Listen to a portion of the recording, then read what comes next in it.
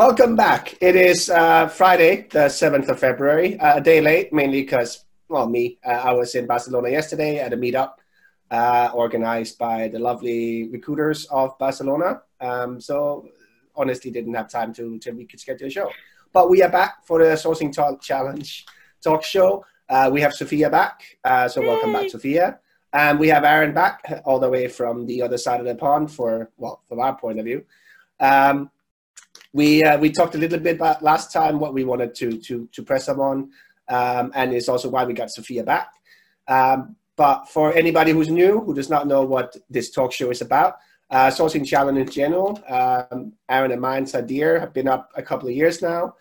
I started out with us interviewing other sourcers and also some of the tools that we like using and finding out what that's been running for a couple of years, and we try to continue doing that. Sophia was one of those people that we actually interviewed and ended up becoming really good friends with and business partners with. And we decided instead of just interviewing other people, let's have something where once a week we talk about subjects that we either think was interesting that's happened or just something we think is interesting and that we want to talk about. So that's what we're going to be doing today. Just to kick things off, talked a bit about the talk show. The interview show will be coming back again. Amazing Hiring, who's been a good partner for us in the past, has decided to help us out and actually work with us to sponsor the second season. So I will be going back and starting to interview some more people and get that out again. I do have one episode that I still have that I shot last year that will be coming up as soon as I can get that finished, which takes it up to 42. I kind of like that number, that if it's one season, that is 42 episodes. So yeah, with that. But also while we talk about Amazing Hiring, Aaron and I are doing partly what the Sourcing Challenge originally idea was to do sourcing challenges, hence the name. And part of that is the online hackathons. So we're doing one that's going to be 2 weeks from now, on the 20th of February. It's at 1 p.m. Eastern time, so U.S. time zone. And we are hoping for lots of American sourcers, sourcing teams, anybody in the world. But, if you're in Europe or Asia, it's for the first time ever, it's a bit inconvenient in your time zone because we really wanted to hit all those American ones. So if you haven't already signed up, do so. I'll put the link in the description below.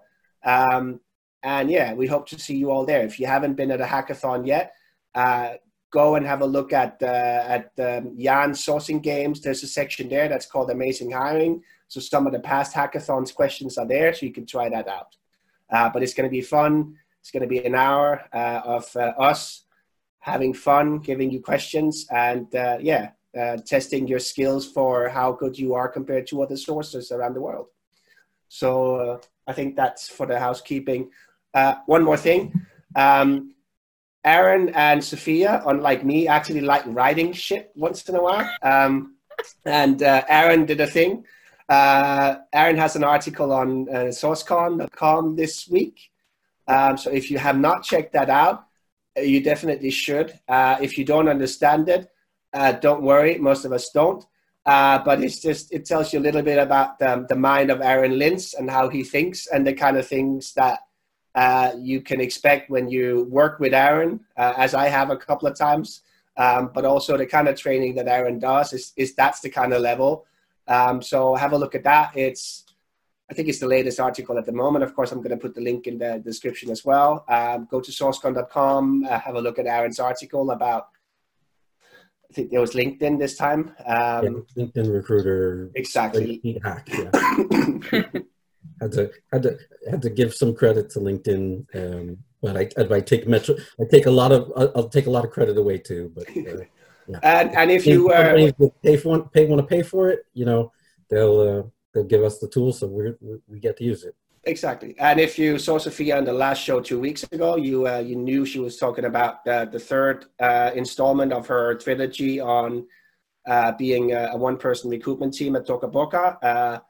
That is out. I put the link to the third installment in the original show notes, but I'll put it here as well, so you can see if you didn't see it come up and you were anxiously waiting for the for the culmination of the whole saga. It's there to see, you know, kind of she ties it all up. So yeah, that was for the kind of housekeeping piece. And yeah, like Sophia, one of the reasons that we wanted to get you back, other than, you know, just having fun, is we talk a lot about this. And I think, like, for all three of us, it's something we definitely agree on. We might do things differently, but one thing we do agree is on LinkedIn never being the only tool we use or the only place we use, but also rarely being the first place we go to. And you had a run-in with some people around, you know, something that you wrote about, like, not necessarily starting off on LinkedIn or looking at other places on LinkedIn. So yeah, tell us a bit about that. Well, I wanted to encourage people to use other sources than LinkedIn. I mean, and I wrote something about that, and I called it the Sophia's LinkedIn Challenge, where basically asking people to once a week, so one of the days that you're working with sourcing, to not use LinkedIn as your primary source. Basically go elsewhere looking for candidates. There's various comments, people thought, yeah, I'm going to do it, I'm already doing it, I'm up for the challenge. And then there was some people kind of going, okay, but you know, LinkedIn works, why should I go elsewhere? And I'm going, yeah, because you'll find different people. And I tried to explain a bit more what I was going on about, saying that you use it as use somewhere else as a primary source, and then LinkedIn being your secondary source. So once you have the people that you're interested in, then of course you double check them against LinkedIn. And they were going, well, then you're just going back to LinkedIn anyway, so why should you go elsewhere? And it's and to me, so I thought, like, I'd like to once and for all kind of clarify what I and you and Aaron, everyone else means by saying get off LinkedIn. And what we mean is don't log out and never log in again. And don't even, like, if I find a person called Mark Lundgren somewhere else, I'll find him on his website, or I'll find him on GitHub, or I'll find him on Stack Overflow. Wherever I find is Mark Lundgren, of course, I'm going to put that name into LinkedIn and see what other information I can find about him on LinkedIn. But I think a lot of people, what they kind of do is they'll find people on LinkedIn and they have a list of people, and then they might go and check them out on GitHub. They might check them out on Stack Overflow. They might use Amazing Hiring to do that. But I think when you do it that way round, you're missing out on a lot of people, because what I've experienced when I've gone, let's say GitHub first, and I have the list of people that I want to look at. So just like you would when you have your list of LinkedIn people, check their GitHub accounts. I'll go, here's my GitHub people, let's check their LinkedIn accounts. And what happens when you have it that way around is you'll find people who created a LinkedIn account, let's say 5 years ago, and never logged in again. So all it says is Mark Lundgren, developer, nothing else. Yeah. You would not have found that person if your search had started on LinkedIn. Then you might have that other person, when you find their LinkedIn profile, it looked like they quit a job in 2016 and they haven't worked since. Exactly. Again, that person just stopped updating their LinkedIn profile. It doesn't mean they haven't worked in 2016. It doesn't mean they don't exist. It doesn't mean you can't get hold of them, but you have more information about them because you found them elsewhere first. So you find these other people that you wouldn't have found, or that would have been in a complete different order if you would have done the search on LinkedIn. And also, let's say if you go meetup group first, you might find people who have joined the group because they're interested in a programming language, but they haven't updated their LinkedIn profile. They might be in a group about Golang. I mean, yeah, I mean, especially like we've done a lot of Golang, and a lot of that is it might even, we still have people like, oh no, I didn't put it on my LinkedIn profile. One, because they didn't think themselves proficient enough to actually be something that they want to put it on. Or two, they don't really care whether it's on their LinkedIn. Like if it's not there when they set up their profile, they're not going to add it because that's only recruiters doing that. So for them, it was like, it doesn't really matter to me. But absolutely, we had a lot of that as well, where what I would use is like, I need people who know one thing and another thing. Like I need that combination. And yeah, I could look for that, like people on LinkedIn that has both, but it's much more powerful for me to look at people who are in meetup groups specifically about those two subjects. Exactly. So they know Go and they know AWS. But so me knowing, like, if they actually take time out to join a meetup group and like ideally actually go to the meetups, that's much more powerful indicator for me than if they have the right kind of keyword on LinkedIn. Exactly, because the first thing when you have an interest in something new, the first thing you do is not go to LinkedIn and update your profile. That's not what you do, but you start engaging in meetup groups or in Facebook groups or in Slack communities or whatever. You start engaging about that new interest. Your first thought isn't, yeah, I must update my LinkedIn profile, this new interest I have.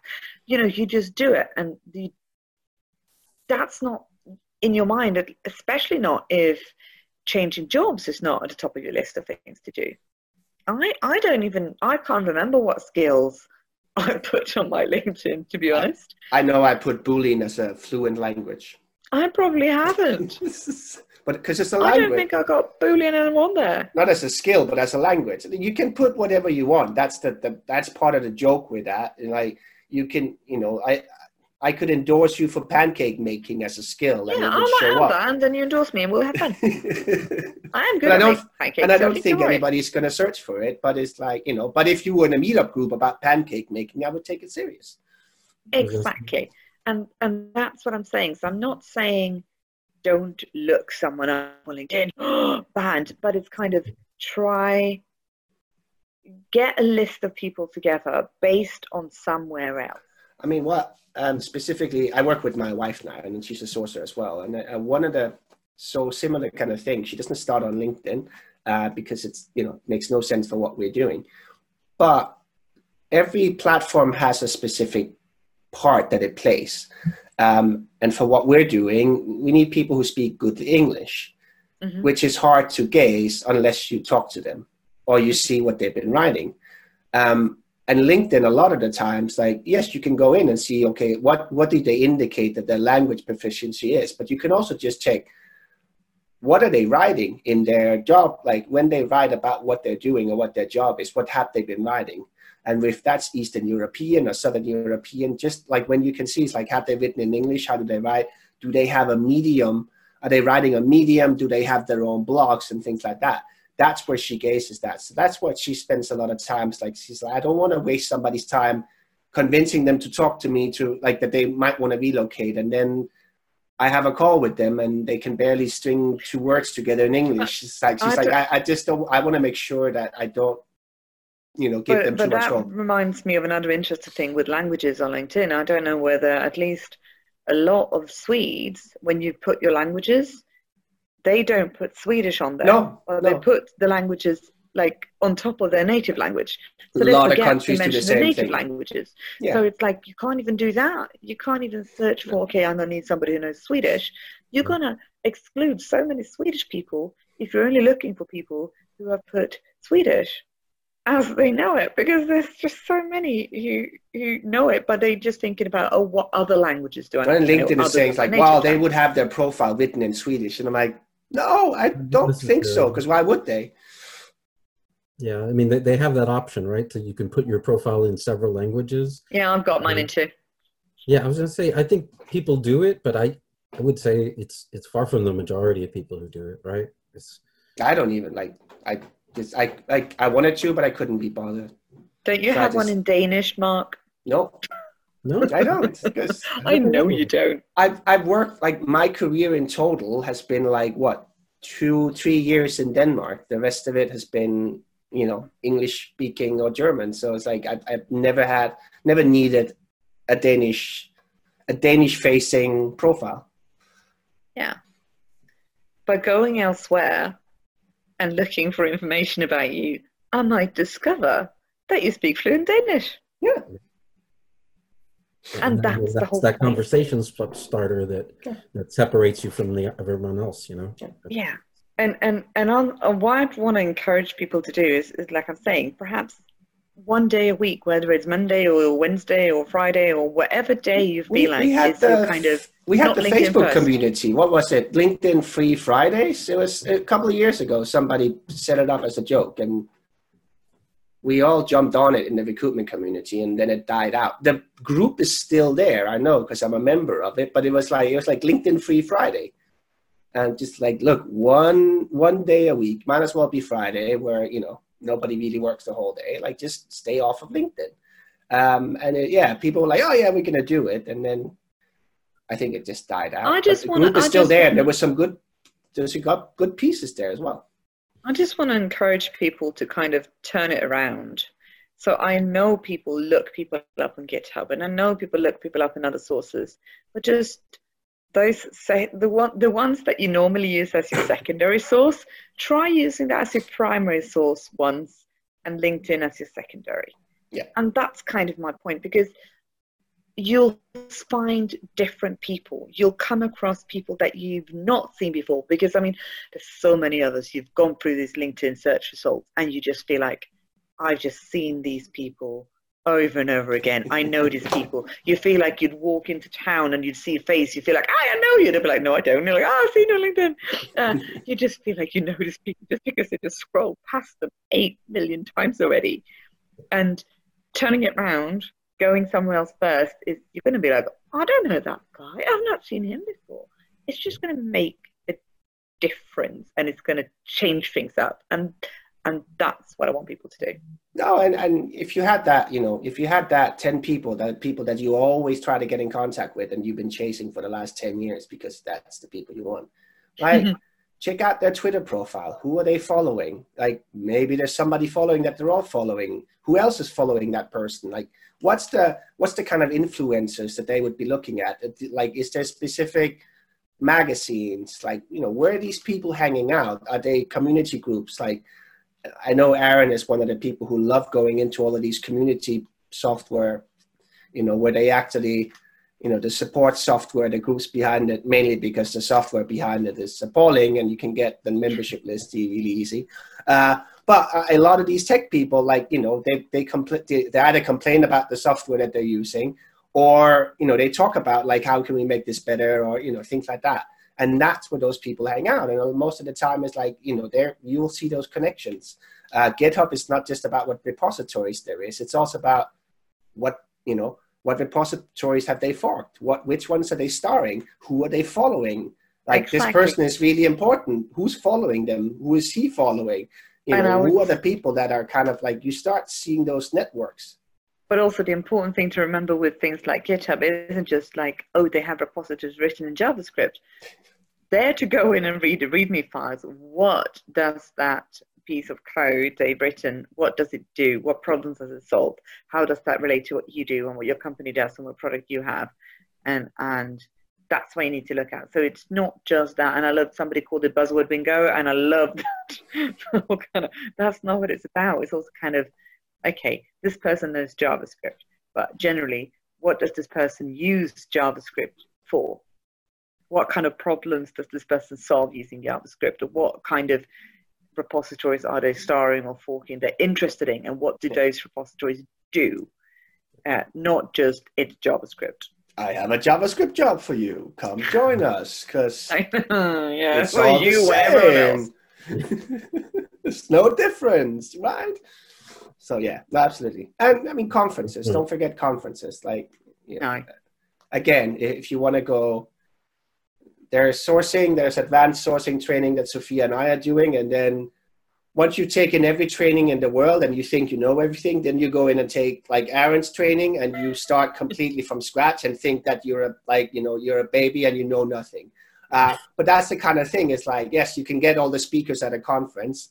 We used to, like, how do we find all of these conference, people that go to conferences? It used to be like people were stupid enough to leave Excel sheets all over the internet. They're not anymore, but there's ways. And Aaron has spent the last 4 years figuring out what those ways are. So definitely. And that's the kind of thing. It's like, I don't think Aaron spends more time on LinkedIn than he absolutely has to, but again, these people show up on LinkedIn. You just found them something completely different.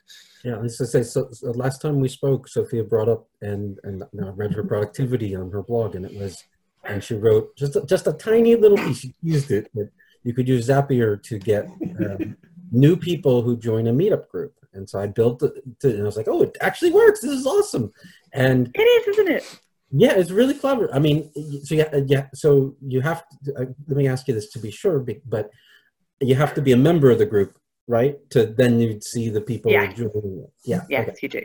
So I started doing that, and I was like, and so I tied that into I wrote about that in that article on SourceCon, and calling me super smart. Because I said you were super smart, which was no joke. That was 100% because I didn't know that you could do that, and so I learned something from you, and I still think you're super smart, and I got an extra star. But yeah, it's just what I do is I use LinkedIn Recruiter as our CRM, and actually just the other day somebody, which I thought was evil, but I got this list of people from a conference again, and somebody messaged somebody back, one of the recruiters back, and was kind of terrible. Was one of these don't you know who I am kind of messages. I am Kaiser Sose. Yeah, and this was small batch sourcing. It was with, even on LinkedIn Recruiter, we're sending attached PDF that I made that was really sharp. It was like, because that kind of stands out. Actually, you can add attachments. You can do 25 at a time, but you still have to import it. You can't have the attachment on the template. It's stupid. Yeah, it was just, so now I'm going back and tagging. I have a tag for speakers so that we can small batch those people and make them feel extra special. They can feel extra special, and it's not all of them. I think some of them more than others, but yeah, I'm sure I've ego tripped that myself. How dare I get the same message as someone else? But it is what it is, and I think but I'll do that. I wrote about how I could find a meetup group, I could find all the attendees of the meetup group, and then I go back and find them in bulk on LinkedIn Recruiter, and I tag them as meetup or something like that. And then so the audience would say, I saw you are here and on meetup, and you're interested in like you said, this